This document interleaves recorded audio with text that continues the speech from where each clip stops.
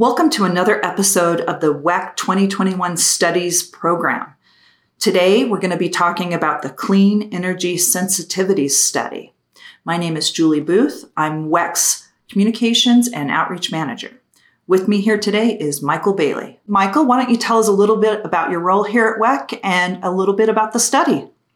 Thank you, Julie, for having me. Hello, everyone. I'm Michael Bailey, a senior staff engineer at WECC in the System Adequacy Planning Department.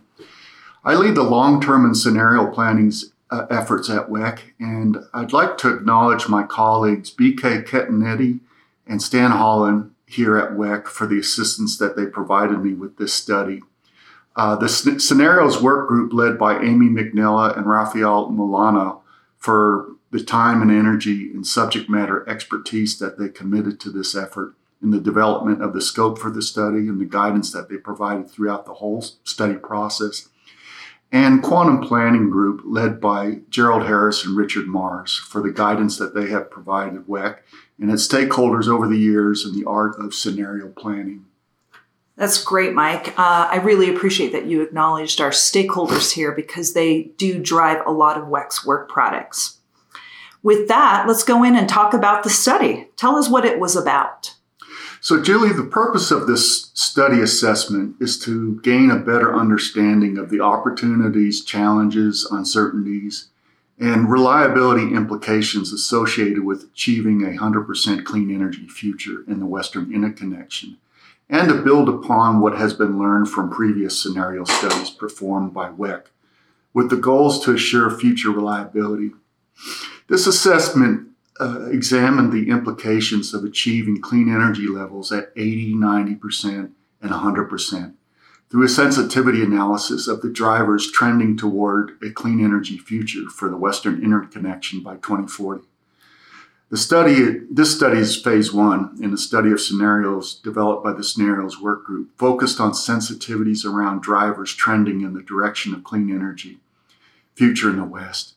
Phase two is scheduled for 2022 and will be a deeper dive into scenarios developed by the Scenarios Working Group, focusing more on the implications with regard to technology, consumers, policy, and markets using the knowledge gained from this phase one study to continue the learning process, which is the basic tenet of scenario planning. So, Mike, it sounds like achieving 100% clean energy future is totally achievable, but that there are still several obstacles for folks to overcome. Yes, that's right, Julie. So now let's dive into the study a little more. Why don't you tell our listeners why this study in particular matters? Well, Julie, with few exceptions, most states and provinces within the Western Interconnection have announced ambitious clean energy plans.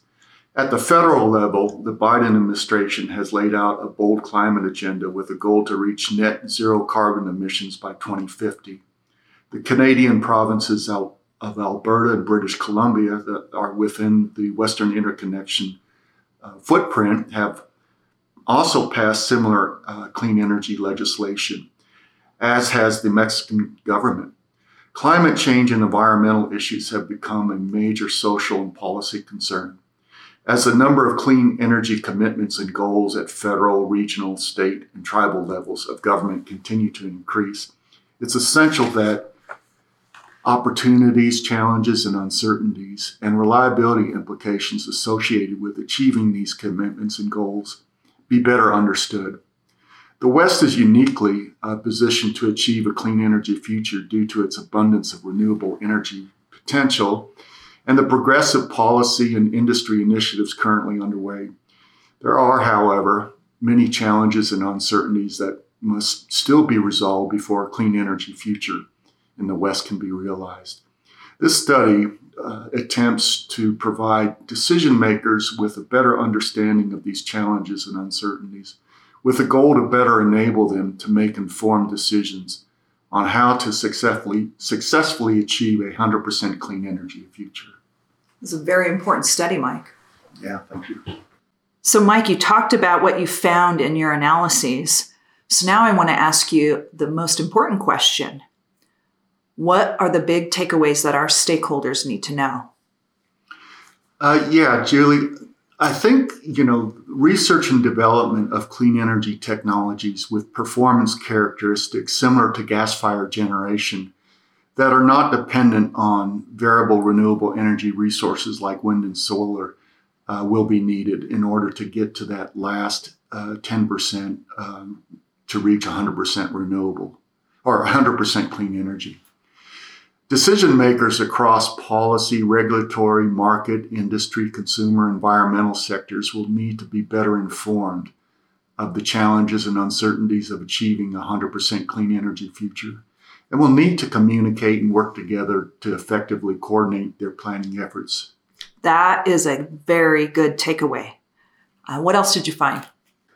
Julie, I think strategies to coordinate planning efforts across research, policy, regulatory, market, industry, consumer, environmental sectors in a more collaborative way will be needed in order to effectively and economically achieve a balanced resource portfolio and to achieve a 100% clean energy future. Planning and operation of the distribution power system and the bulk power system will also be needed to be more closely integrated. Operational practices and market structures will need to adapt to new challenges introduced by increased penetrations of variable renewable resources like wind and solar, and increased investments to interconnect high penetrations of renewables from a transmission standpoint will need to be quantified. Wow, that's quite a few findings for our stakeholders. Well done.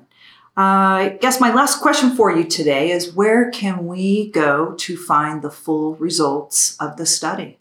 Yeah, Julie, the detailed results for this study can be found in the final report, which is located on the WECC website under the Studies Subcommittee webpage under the 2020-2021 study program. Excellent. So once again, you can find the full report on WECC.org under the WECC Studies Subcommittee webpage, the 2020 to 2021 study program. So thank you, Mike, for your time and insights on this very important study for our industry. We thank you for coming and sharing those insights with us. And we conclude another episode of the WECC Studies Program podcast. Thank you for joining us.